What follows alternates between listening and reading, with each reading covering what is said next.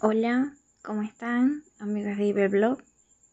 Es primera vez que hago este tipo de tutoriales. Generalmente me caracterizo por ser una persona mucho más llevada a las letras que a la parte audiovisual, pero en realidad desde hace un tiempo he estado queriendo explorar en el área y para ello seleccioné la comunidad de Pablo porque me parece que es una comunidad que tiene como mucha cercanía a lo que es mi pensamiento de los medios audiovisuales.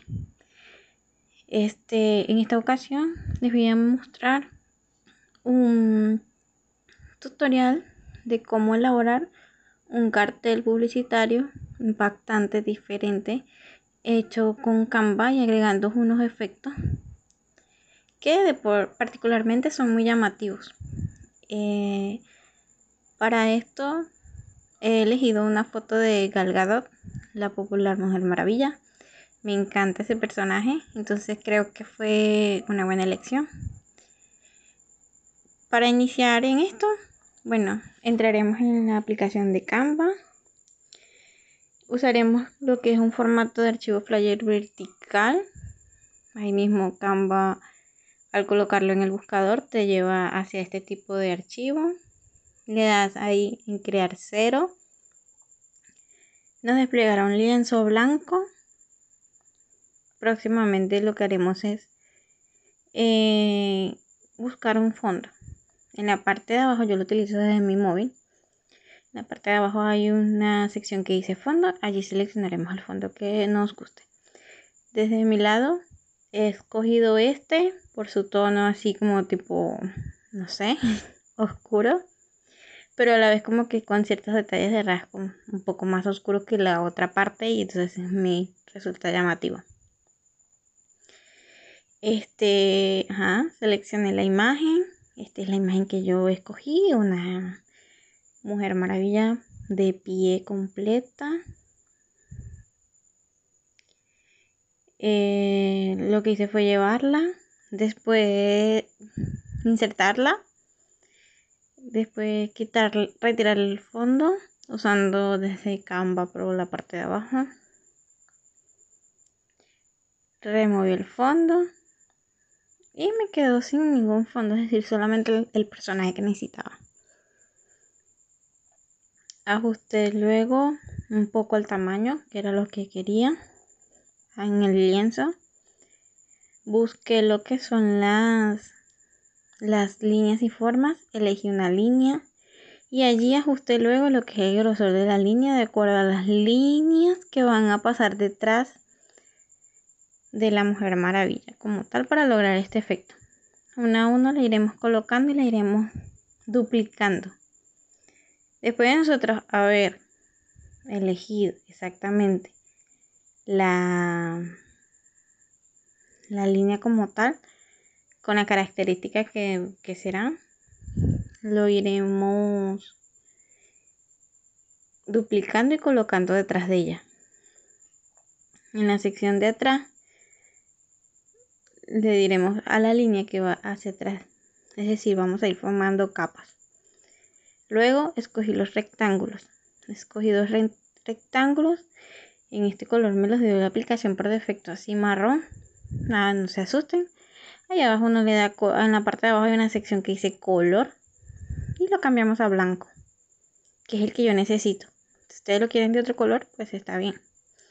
Después me fui otra vez a elementos. Allí coloqué marcos, letras.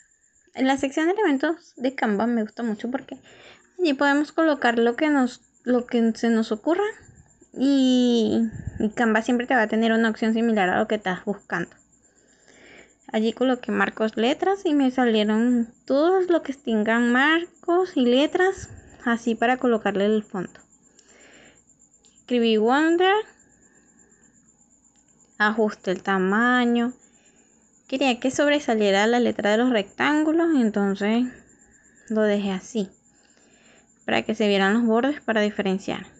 Para el relleno de las letras he usado dos imágenes diferentes.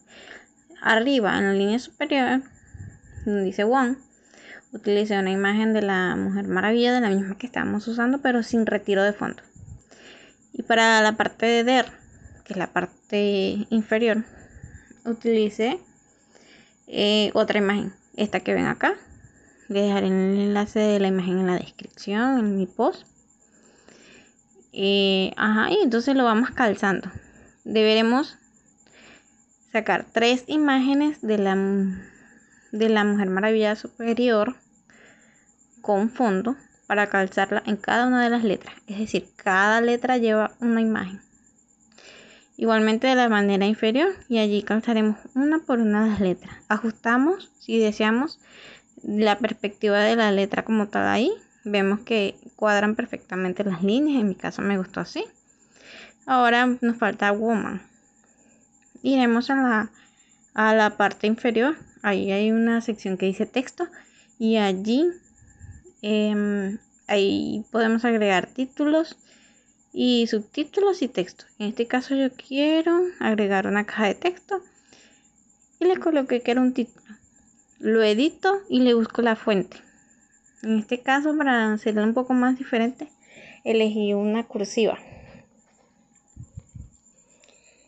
Lo que hice fue editar, escribir woman, elegir mi fuente, colocarle el tamaño.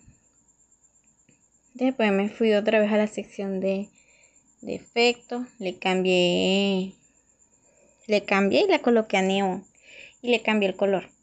Le puse en blanco y resaltaba.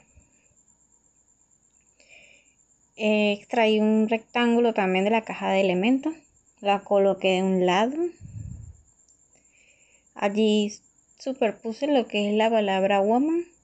Esto todos son capas. Trabajar en Canva es muy fácil porque las capas son capas y es muy intuitiva. La aplicación es muy intuitiva y te permite armar muchas cosas bonitas.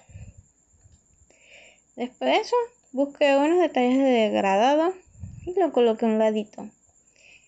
Le agregué un poco de transparencia. Y después me fui a la parte de abajo, a la sección de abajo donde dice filtro. Allí en filtros seleccioné solar porque quería darle luz en este caso. El filtro solar es muy bueno para agregar luz a contornos, a todo. Adicional también había creado un fondo de sombra. Y este ya es el resultado. Está muy bonita. Y también pueden hacer unas variantes, por ejemplo, llevar esto a efectos y usar un efecto llamado duotono. Y entonces pueden agregarlo y cambiarle también el giro si lo quieren en blanco y negro. Pero a mí me gusta más así con color. Espero les haya gustado. Saludos.